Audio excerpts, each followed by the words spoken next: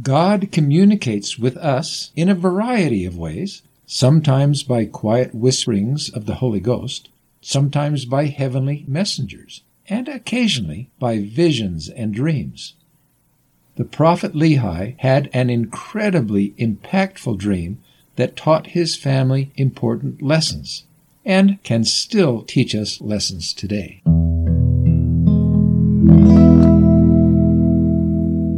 This is Between the Lines of the Book of Mormon, and we're your hosts.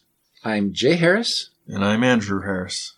And we welcome you as we continue progressing through Lehi's family's journey across the wilderness. One morning, Lehi awoke, and he said, "Last night I had a dream." Yeah. In fact, it was more than a dream. I saw a vision. Yeah. And the family said, "What did you dream?" He said, "I saw a man dressed in white." And he said, "Follow me." Yeah. And so I attempted to follow him.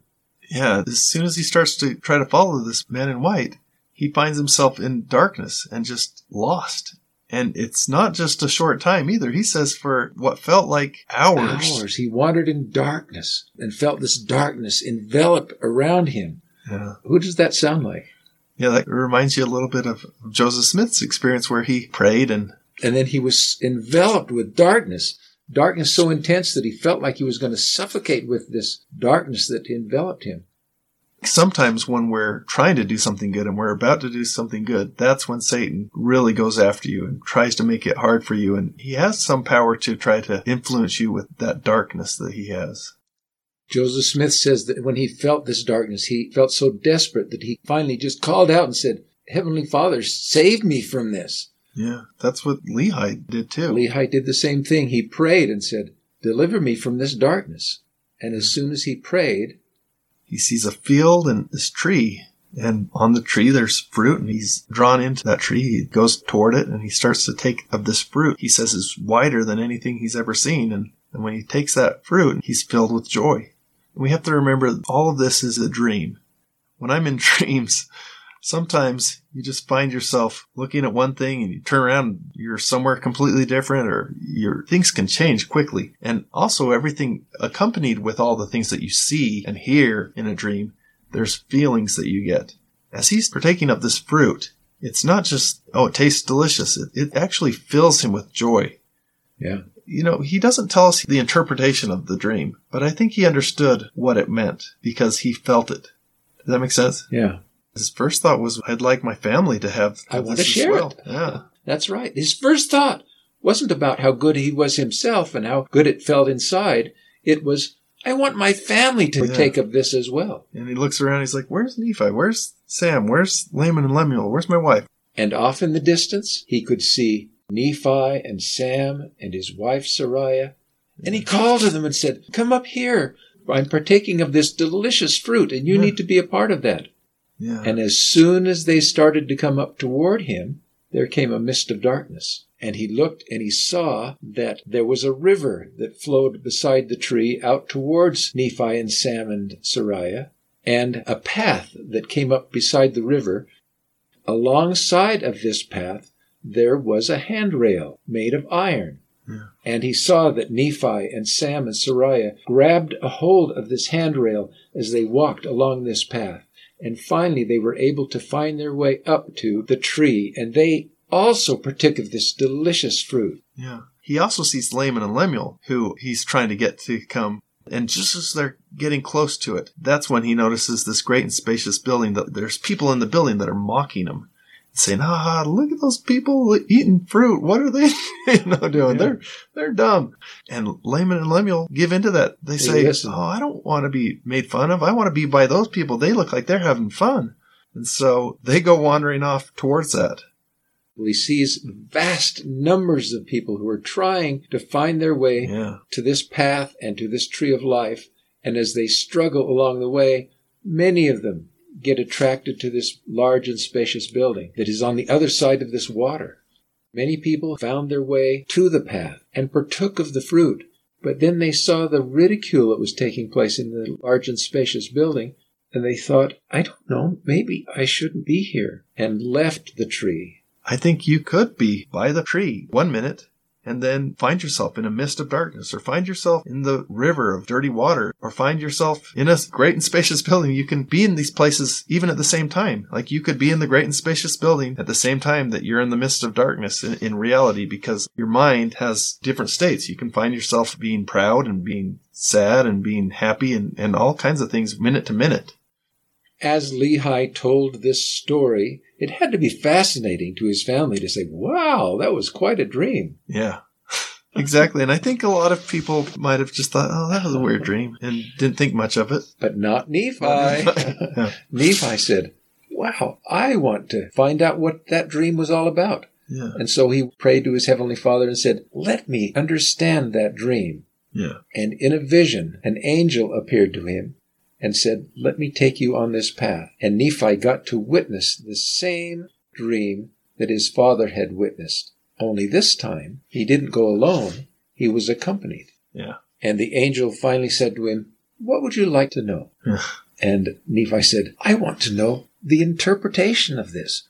What is that tree? Yeah. And rather than give him an answer, the angel said, look. And Nephi looked and beheld a virgin who was a beautiful young lady, and she would have a child, and this child would be the Son of God, and he would come to the earth, the condescension of God. God made man, and he would live his life on this earth. And Nephi got to witness the miracles of Christ, healing the sick and raising the dead, and doing all of his miracles, and being followed by multitudes, and the 12 who were his disciples. Yeah. He also witnessed the suffering and the crucifixion and resurrection of Jesus. And then the angel said, do you understand what the tree represents? And Nephi said, yes. The tree is the love of God. Yeah, the love of God is greatest represented by his willingness to send his only begotten Son to die for us. The tree is a representation of Jesus Christ. Yep. And the fruit of the tree is the grace of God that allows us to be forgiven and repent and to have the atonement and return to God in Christ. The fruit is the atonement. And I think for anyone who has experienced sin and repentance, you know how sweet that is to recognize that Christ has cleansed you from your sins. The tree and the fruit are great symbols because to anyone outside, to those people who are in the great and spacious building, it doesn't make any sense. I mean, even though they see this fruit and it's really white, it doesn't say that the fruit was actually glowing or anything. It doesn't have magical powers. They just see these people eating a fruit. If you partake of it yourself and you know, then you know. You've experienced it and you can say, wow, this was great. But to someone on the outside who's just seen someone eating a fruit, they're like, oh, I don't want that. Now, what are the mists of darkness? I think of the mists of darkness as doubt and fear and all those thoughts that we have that give us despair and just kind of get us lost. What is the great and spacious building? It's the pride of the world. It's the earthly pleasures and entertainment and things that the world can try to offer you that are just distractions that don't actually lead us to true joy, but lead us to just pleasure. What is the river? I think that represents sin and the desperation and despair that sin brings into our lives. What is the rod of iron? And we know that's the Word of God, which takes different forms, but we've been told we should read the Book of Mormon especially, and doing all the things that we can bring that Word of God into our life. What does the path represent?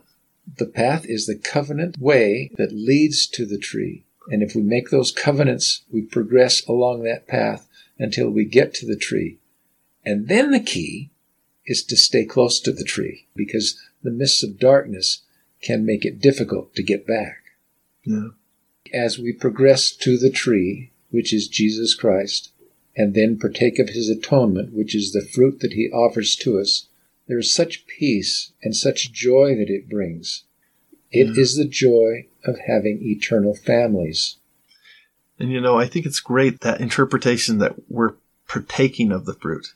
You could try to make a lot of different symbols that would represent the love of God and that atonement, but the fact that we actually ingest it and put it inside us and make it part of us, that's what we do with the atonement. He offers us this gift that we can actually take and make ourselves better people.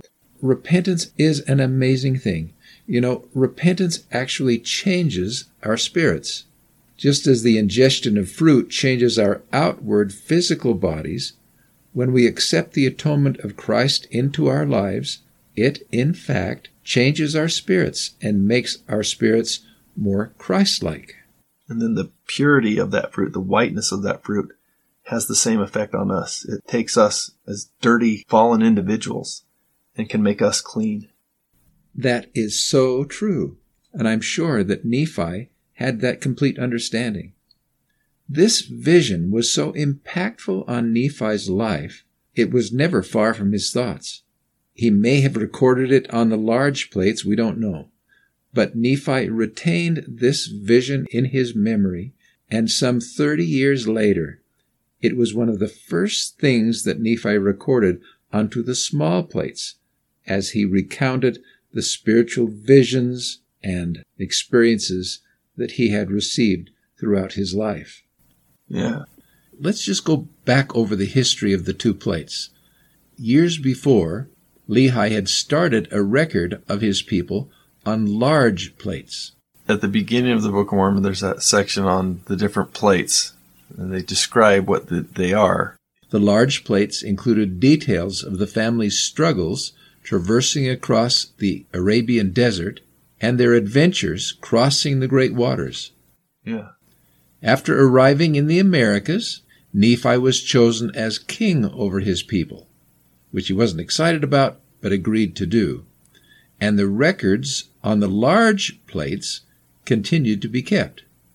As Nephi grew old, he passed the large plates on to the next king, who, by the way, was very possibly Nephi's oldest son. Yeah. After that, the large plates were passed down from king to king, all the way down to King Mosiah, and then, with the reign of judges, the plates were passed down from chief judge to chief judge to the time of Christ's visit. Then they were passed from father to son until the large plates eventually came to the possession of Mormon. And Mormon then, did he abridge them? Yes, this abridgment told about the transactions of the government, the continual wars and bloody battles, as well as the entire history of Nephi's family. And this record was the original story that Joseph Smith began to translate. Over the next several months, Joseph successfully translated 116 pages. Martin Harris, a good friend, acted as scribe as Joseph Smith dictated the pages taken from the abridgment of the large plates. Martin kept on asking to show it to people, to his wife, and Martin ended up losing the translation. With that, Joseph Smith was devastated. Yeah. The Lord at that time told Joseph he was not permitted to continue translation, which must have broken his heart. Yeah. But eventually, God said, okay, you've repented, and I forgive you. I now allow you to go on and translate again. Rather than going back to the book of Lehi and starting over, Joseph Smith went to the small plates of Nephi. Yeah. Let's talk about the small plates.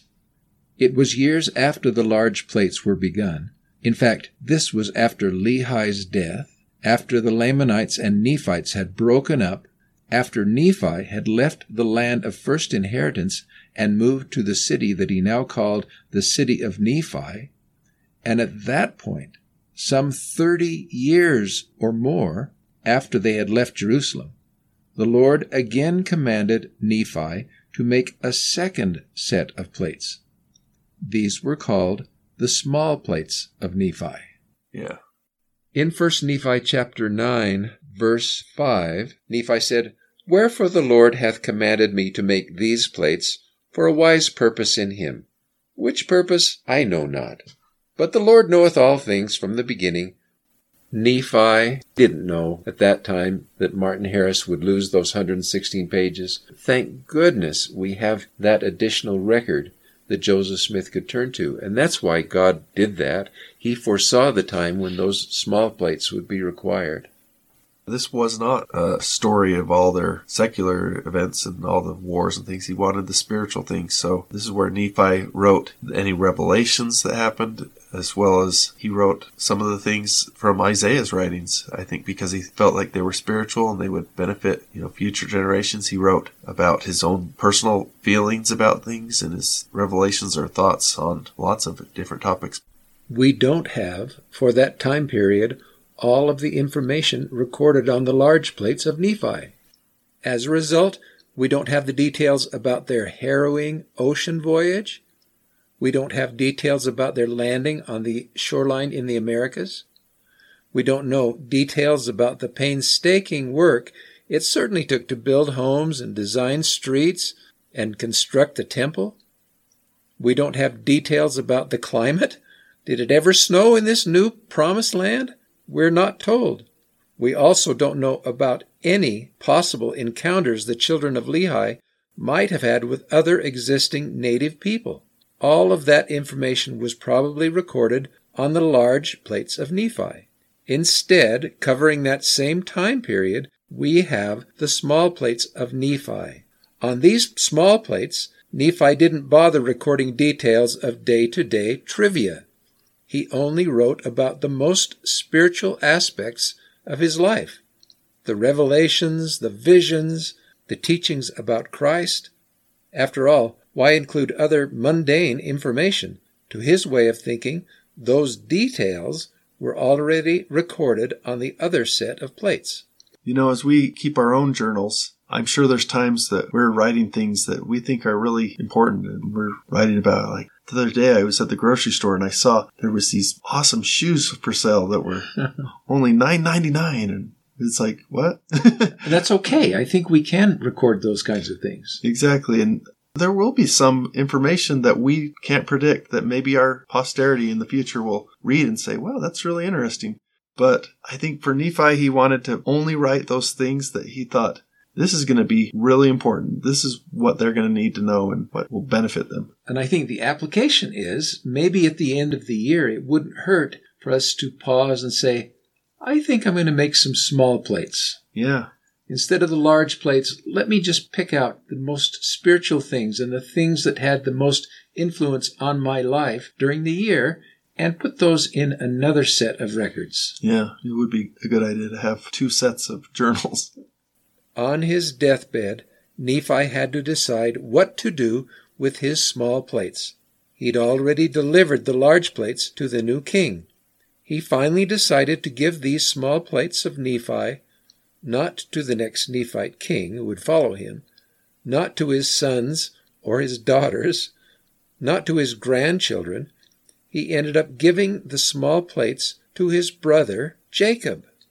Jacob then took the plates and continued to record his thoughts. Then, as he grew old, he handed the plates down to his children. So what we have in the Book of Mormon today is not the record of the mighty kings, not the record of Nephi's children and grandchildren. We have the parallel record of Jacob and his descendants. I think he had a lot of confidence in Jacob to be a spiritual leader because Jacob had seen Christ and he had had revelations, and he had actually recorded his preachings to the people in his own writings. And Jacob would, be a good person to hand this record to. Right. It was not until Amaleki, who was a descendant of Jacob, filled up the small plates so there was no room left, and he took those small plates and gave them to King Benjamin. The small plates were then passed down through the generations until one day, as Mormon was abridging the large plates of Nephi, he came across these small plates.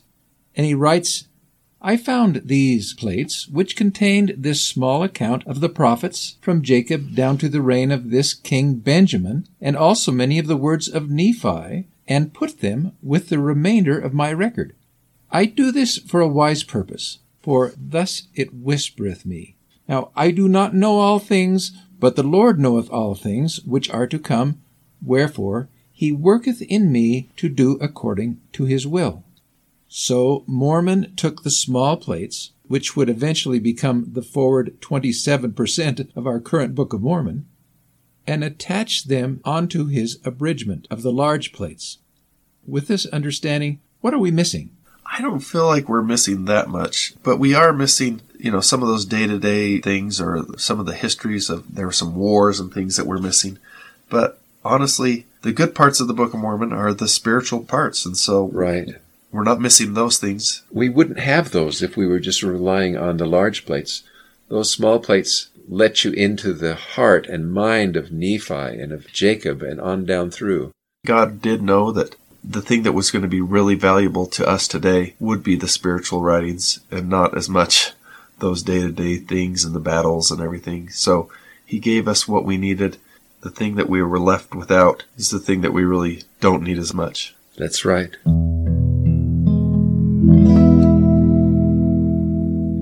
Thank you so much for listening. Next time, we'll continue the study of Nephi's vision, where he saw the life of Christ, his death and resurrection. He saw the future of the Nephite people. He saw the last days and our day. We hope you'll join us. And of course, continue to enjoy your reading.